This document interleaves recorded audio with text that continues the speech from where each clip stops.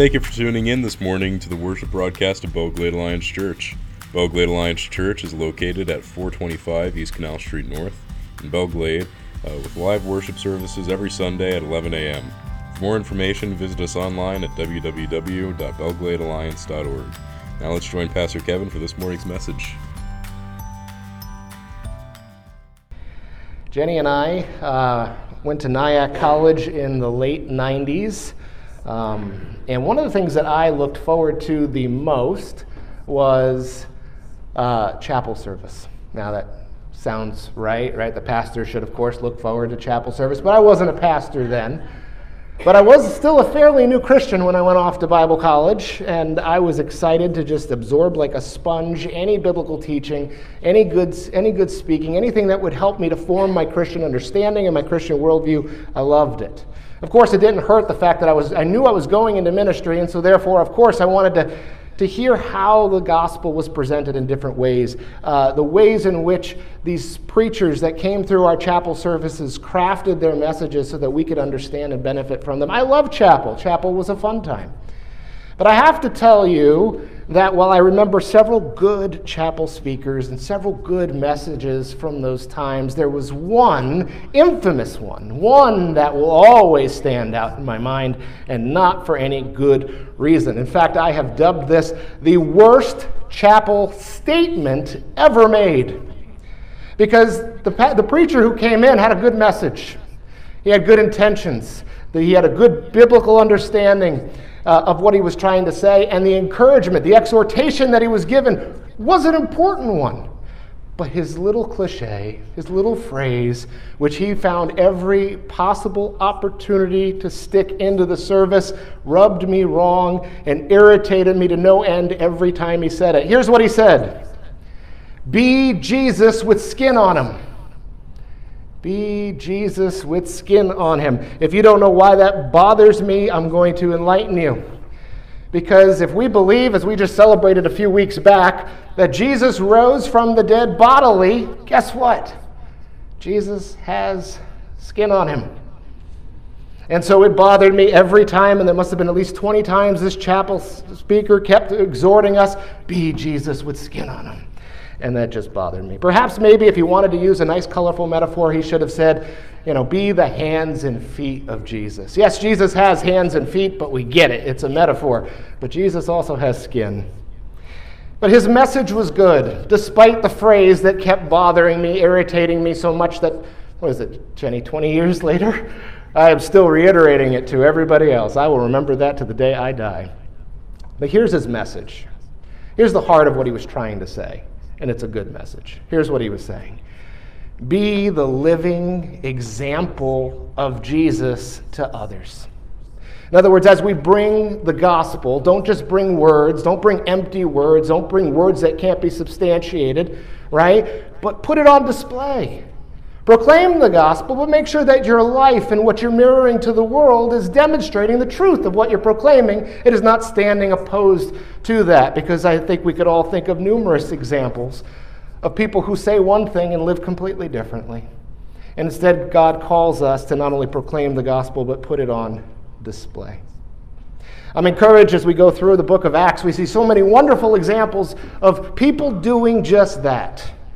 People not only proclaiming the gospel as God is building up his kingdom through his church, but they're also putting Jesus on display. And of course, one of those examples that we're going to see today is the Apostle Peter. If you have your Bibles with you, turn with me to Acts chapter 9, and we're going to be starting in verse 32 today. So we have taken a little detour over the last couple weeks, or last couple visits in the book of Acts. Luke was writing and then gave Paul's story and his transformation and the beginning of his ministry, and he's going to circle back to him, but right now he's zeroing in on a very profound, a very important, a very significant moment, a turning point, if you will, in the church, which we'll see more exclusively next week. But today we're starting again with Peter's story, one of the apostles, one who walked with Jesus, and we're in Acts chapter 9, starting in verse 32. Here's what the text says. As Peter traveled about the country, He went to visit the Lord's people who lived in Lydda. There he found a man named Aeneas, who was paralyzed and had been bedridden for 8 years. "Aeneas," Peter said to him, "Jesus Christ heals you. Get up and roll up your mat." Immediately Aeneas got up. All those who lived in Lydda and Sharon saw him and turned to the Lord.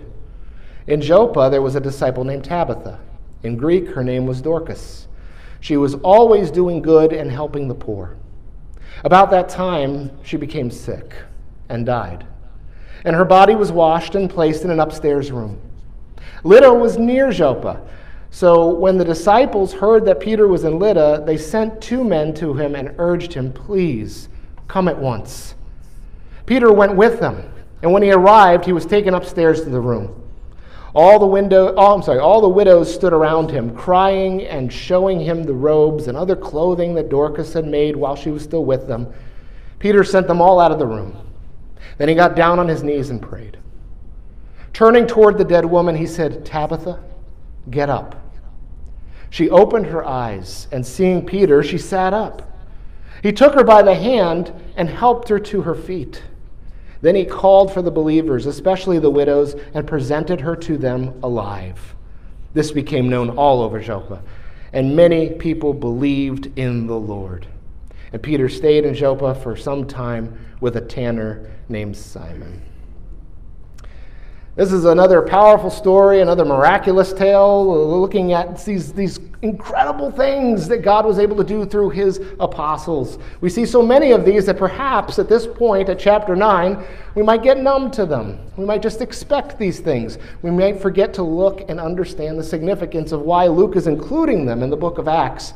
And I think it's really, really important that we draw out some things here. In fact, I want to draw out 3 important aspects of Peter's ministry here that ought to inform how we live as living examples of Jesus, even in our context today. And so the first one of those is this, that all Christians, the ones 2,000 years ago we're reading about, and us today, and any ones that come in the future before Jesus returns, all Christians need to do as Jesus did. Need to do as Jesus did. And so here in these 2 miracle stories, these 2 healings, these 2 dramatic works that God enabled Peter to do, we see Aeneas and Tabitha. And interesting, I don't know if you caught this as we were reading these 2 things, these 2 accounts, but they mirror very closely 2 of the miracles that Jesus did during his earthly ministry. I don't think that's by accident. I don't think it's just, there's some subtle similarities here. I think that both the actions that Peter took as well as Luke's understanding of the importance to record them, I think it was exactly because it mirrored what Jesus did. I'll give you some examples. If you remember back from Mark chapter 2 and in some of the parallel accounts, Jesus healed a man who was paralyzed. In fact, this is one of the stories that many people remember more than others because of how dramatic the account was. If you remember, Jesus was teaching in a particular home, and there were so many people inside the home that these men who came with their paralyzed friend could not get him in the door to see Jesus. So what did they do? They climbed up on top of the house, started digging through the roof, and lowered their friend on a mat to Jesus right in front of him. Now, we don't see anything in that biblical account of the homeowner screaming and being angry at the situation, although I'm sure that all of us would if our roof was torn apart. But how amazing what happened. Jesus forgave that man of his sins. He healed him. He said, "Get up, take your mat, and walk." I want you to hear this again. Paralyzed man. Jesus healed him. He says, "Take up your mat," and then all the people come to believe. Now look at what just happened in Acts chapter 9. As Peter now, in the name of Jesus, empowered by the Holy Spirit, an apostle of the Lord, goes out, and here's what we read in chapter 9, verses 32 to 35. It says, "As Peter traveled about the country, he went to visit the Lord's people who lived in Lydda. There he found a paralyzed man named Aeneas, who was paralyzed and had been bedridden for 8 years. "Aeneas," Peter said to him, "Jesus Christ heals you. Get up and roll up your mat." Immediately Aeneas got up. All those who lived in Lydda and Sharon saw him and turned to the Lord. What do we see? The same thing. A paralyzed man. Jesus healed. Roll up your mat, and people come to believe. We also see going on another miracle that we see here mirrors Jesus' miracle explicitly. I want to read you Jesus' account of this second miracle. This is from Luke chapter 8. This is really up on the screen for you. It says, "Now when Jesus returned, a crowd welcomed him, for they were all expecting him. Then a man named Jairus, a synagogue leader, came and fell at Jesus' feet, pleading with him to come to his house, because his only daughter, a girl of about 12, was dying. While Jesus was still speaking, someone came from the house of Jairus, the synagogue leader. 'Your daughter is dead,' he said. 'Don't bother the teacher anymore.' Hearing this, Jesus said to Jairus, 'Don't be afraid, just believe, and she will be healed.' When he arrived at the house of Jairus, he did not let anyone go in with him except Peter, John, and James, and the child's father and mother. Meanwhile, all the people were wailing and mourning for her. 'Stop wailing,' Jesus said. 'She's not dead, but asleep.' They laughed at him, knowing that she was dead. But he took her by the hand and said, 'My child, get up.' Her spirit returned, and at once she stood up. Then Jesus told them to give her something to eat." I want you to catch these key ingredients in this particular passage. A girl was dead. Everyone was crying. Jesus told the girl to get up. Jesus took her by the hand, and she stood up alive. And what do we see in Peter's encounter here in Acts chapter 9? As he goes to Joppa, as he sees Tabitha lying dead on the bed, we see the same thing. A woman was dead. Everyone was crying. Peter told her to get up. He took her by the hand, and she stood up alive. And so in quite direct and dramatic ways, Peter did exactly as Jesus did. Christ's followers are called to do what Jesus did. We were talking earlier about discipleship. We've got a new discipleship program coming this fall. And what is discipleship? Discipleship is not just about learning, although disciples are lifelong learners. Disciples are also those who pattern their life after the model of their master. And so Jesus' disciples commit their lives to doing what Jesus did. And so it wasn't just Peter's responsibility as an apostle to do what Jesus did, but every disciple, every Christ follower, for all times, it is our responsibility to also do what Jesus did. We see Jesus' own words on this in John 14:12. He says, "Very truly I tell you, whoever believes in me will do the works that I have been doing, and they will do even greater things than these, because I am going to the Father." And we've seen this. As we've gone through Acts, we've seen this over and over again. We've seen this and even remarked on it as the apostles were standing in the temple courts proclaiming the gospel of the Lord, as they were doing miracles, as they were healing people and continuing to commit themselves to the things that Jesus himself did during his earthly ministry. We remarked on this as Stephen was identified, raised up as a leader, and then went out and was doing the exact same things that Jesus had done. We see this in a little later on in Philip, that he too committed himself to doing the exact same things that Jesus did. And now we see specifically Peter. And we too, as Christ followers, are called to do what Jesus did. So here's the real question. In what ways can we do what Jesus did? What are some real ways? What are some practical ways? What are ways that we could put into effect as soon as we walk out of here today? What are some things that we can do to do what Jesus did? Well, first of all, Jesus proclaimed the kingdom of God. So what does it mean to proclaim the kingdom of God? Jesus' number one message while on the earth was this, that the kingdom of God is at hand. And he was proclaiming this so that people would align their hearts with God, that they would repent of their sins and turn to God, that they might be prepared when God's kingdom arrived. Is that not the exact same thing that he has commissioned his followers to do now? to proclaim the gospel, the good news of what God has done in Jesus Christ, that he has died on the cross to atone for sins, that he raised him to new life to secure our right standing before God, and that he gives this as a free gift of grace to all who would receive it, so that they might be ready when Jesus returns and God's kingdom comes. And so we need to be ambassadors of the kingdom. We need to be proclaimers of that same message of the kingdom of God. So to whom should we proclaim it? Well, I think all of us have family members who don't know the Lord, or who have grown very distant to the Lord. We all have friends. We all have neighbors. We all have coworkers. And whether or not we have those relationships and could easily identify those that are far from the Lord, we are called, just as we see Peter and others doing, to build new relationships for the purpose of sharing the gospel and bringing people into the eternal hope of Jesus Christ. Jesus also demonstrated the power of the kingdom of God. He didn't just proclaim it, but he demonstrated it. So how do we do this with the people around us? How do we demonstrate the power of the kingdom of God?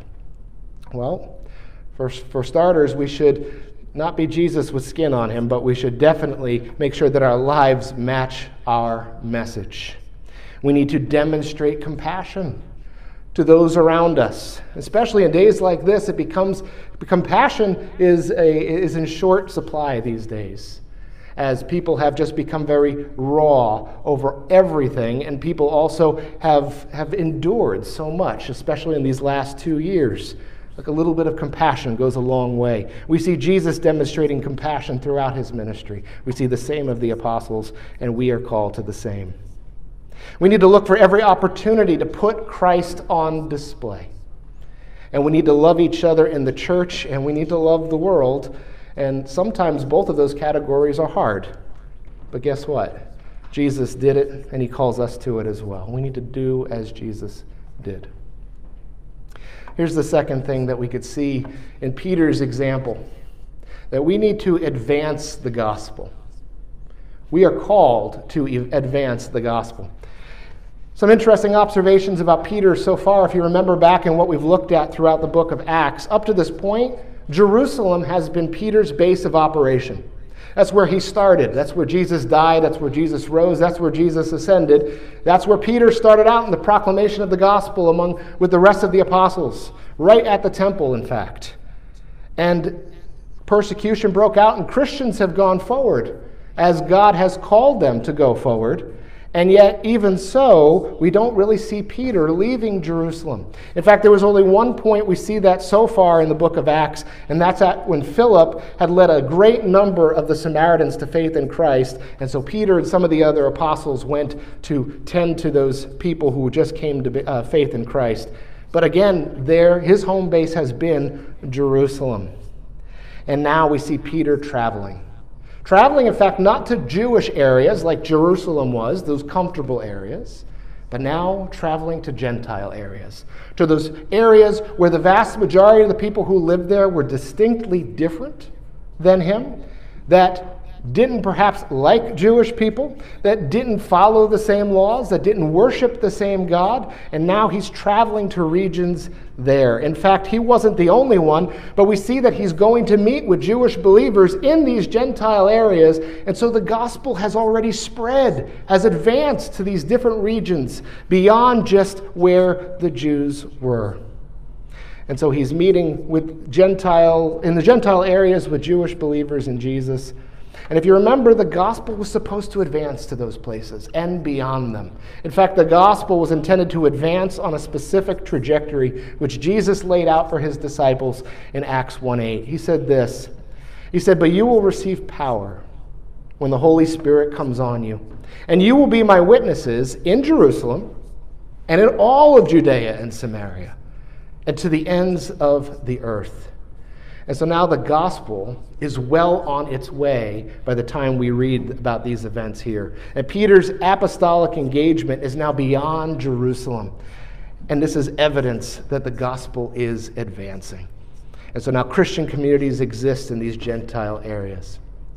We need to understand that it wasn't just for Peter, it wasn't just for the first Christians, but for all of Christ's followers, for all times until he comes again. We are called and we are commissioned to advance the gospel across the entire world. In fact, Jesus says this in Matthew 28:18-20. It says, "Then Jesus came to them and said, 'All authority in heaven and on earth has been given to me. Therefore go and make disciples of all nations, baptizing them in the name of the Father and of the Son and of the Holy Spirit, and teaching them to obey everything I have commanded you. And surely I am with you always to the very end of the age.'" The gospel is to be taken to all nations. Christians are to make disciples of all nations. So what about us? What about us? Where can we advance the gospel? I want to give you 3 categories of thought here. The first is locally, and that's the one we should be most heavily engaged in because this is where God has placed us. This is the context where we find ourselves. So what does it look like to advance the gospel locally right here in our midst? These are just some suggestions that I have seen people live out recently, and God has done profound things through their willingness to serve. Have a non-Christian person, a couple, a family over to your house for dinner and create opportunities to share the gospel while you're there. Invite a non-Christian coworker out or a friend out to lunch and create an opportunity to share the gospel. Volunteer perhaps at Lighthouse Cafe or one of the number of other good ministries doing work in our community, and sit down with some of the men and women there and create opportunities to share the gospel. Did you catch something I said 3 times? Create opportunities to share the gospel. Here's what I hear often from Christians, if I'm being perfectly honest. I'm waiting for God to provide an opportunity to share the gospel. I'm waiting for God to tell me who I should and when I should share the gospel. Hey, I prayed this morning, God, give me an opportunity to share the gospel. That is not demonstrated anywhere in this book. Instead, what we see is God's people obedient to the call, obedient to the commission, creating opportunities to share the gospel. So we need to do that locally. That's where we are. That's the easiest one for us. That's the low-hanging fruit because we are here and we can invest in relationships, gospel-centered relationships here. We should also think about doing it regionally. What does that look like to do it regionally, beyond just the very local? Well, there's many organizations already doing good work, and we need to get involved perhaps with some of them. Do prison ministry. Create opportunities to share the gospel there. Partner with groups that do evangelism in different areas. Jews for Jesus and Chosen People Ministries do work in Miami among Jewish people. Recovery Church has numerous locations in South Florida doing work among those who are suffering from drug and alcohol addiction. The Gideons do blitzes and Bible distribution. You probably have to be a Gideon about that. I don't know, you have to talk with John. But there are opportunities to partner regionally with people who are already doing good work and have an opportunity for you to get plugged in and create those opportunities to share the gospel. We also need to look at it internationally. How do we take the gospel to the ends of the earth as Jesus commissions us? What does that look like? Well, if you were here yesterday for our ladies' brunch, you heard it from a woman, no different than any of us, not superhero, but a person who God called and provided an opportunity to go on a short-term mission trip. And guess what? She did that and had a wonderful story of how God used her and those who went with her to expand the gospel, to advance the gospel. We need to financially support those missionaries who are called to go to places we can't go to, right? We could go on a short-term mission trip, but we may not be called to be long-term missionaries. And yet God has called certain people to that, and he asked the entire church to support them in their calling. And we can definitely build missions awareness here now, like our ladies group, our Alliance Women have been doing. We need to do that as well, getting more people to rally behind the spread of the gospel around the world. Christians are called to advance the gospel. Here's the last thing that I see modeled in Peter here that is important for us too. This is going to be the hardest one. because it's the thing that doesn't come easily. But we are called to love the detested and the marginalized. We are called to love the detested and the marginalized. Now, these are not detested by God. These are not marginalized by God. But there are people in our society that are either hated unnecessarily by other people or are just naturally marginalized in the way that society works. And this might not seem very obvious in the text, but there's a couple things I want to draw out for you. The first is this, that Peter went to a Gentile region. Both Lydda and Joppa are both Gentile areas. Now, that might not seem significant because I'm guessing that aside from me and my family, everybody here is a Gentile. But remember where we were here with Peter and the first Christians in Jerusalem, all Jewish believers in Jesus, and never even wrapped their mind around those who are non-Jewish receiving Christ and the Holy Spirit in the same status as them until God broke through and demonstrated what he was doing, reconciling all people to himself. And so he's taking this Jewish person stepping out in ministry to this Gentile area is obviously going to those who are detested and marginalized by the Jewish community of the time. His first healing in this passage is of a paralyzed man. Now, guess what? Those who suffer from disabilities in our context, in our culture, in our day, are also among the marginalized. And you know what? The same was true 2,000 years ago in Israel as well. And yet we see Peter's compassion and Peter's healing of this man. And the part that we probably laugh at when we read at the end, or it just skips over us, or we have no idea what is meant by this, is Simon the tanner. At the end of this whole event that we're reading about here, Peter is staying in the home of Simon the tanner, and you might think, wow, that's awesome. I didn't know they had UV lights in these little beds back then. That's not how they did that. Man, Peter was working on his tan, so he stayed with Simon the tanner. No, that's not what happened. But here's the thing about tanners in those days. They were despised by the Jewish people. In fact, in the Mishnah and other Jewish sources from those time periods, over and over again, we see that those who were tanners were looked down upon by the Jewish people. In the Mishnah, they're grouped together with those who have boils and those who collect dog feces. Either one of those sounds fun. They are looked down upon because of their work involved a bad smell. So they're the smelly people. And they were often suspected of immorality. And yet, despite these things, we see Peter staying with a tanner. And so during his ministry, guess what? Jesus also loved the detested and the marginalized. He healed the leper. He took a tax collector as one of his closest disciples. In fact, he ate with tax collectors and sinners. He forgave the woman who was caught in adultery. He healed the sick and the demon-possessed. He fed the poor, and he encouraged others to do the same. And guess what? Christians are called to do as Jesus did. And that includes loving the detested and the marginalized in our culture. Interestingly, these were the ones who were also the most willing to receive the good news. And we may find the same in our context today, if only we would reach out to them. So who are the detested and the marginalized in our society? That is a long, long list. In fact, I didn't even have those who suffer from disabilities on my list. I didn't have those who are struggling with mental disease, mental illness, and those are certainly among those in our society.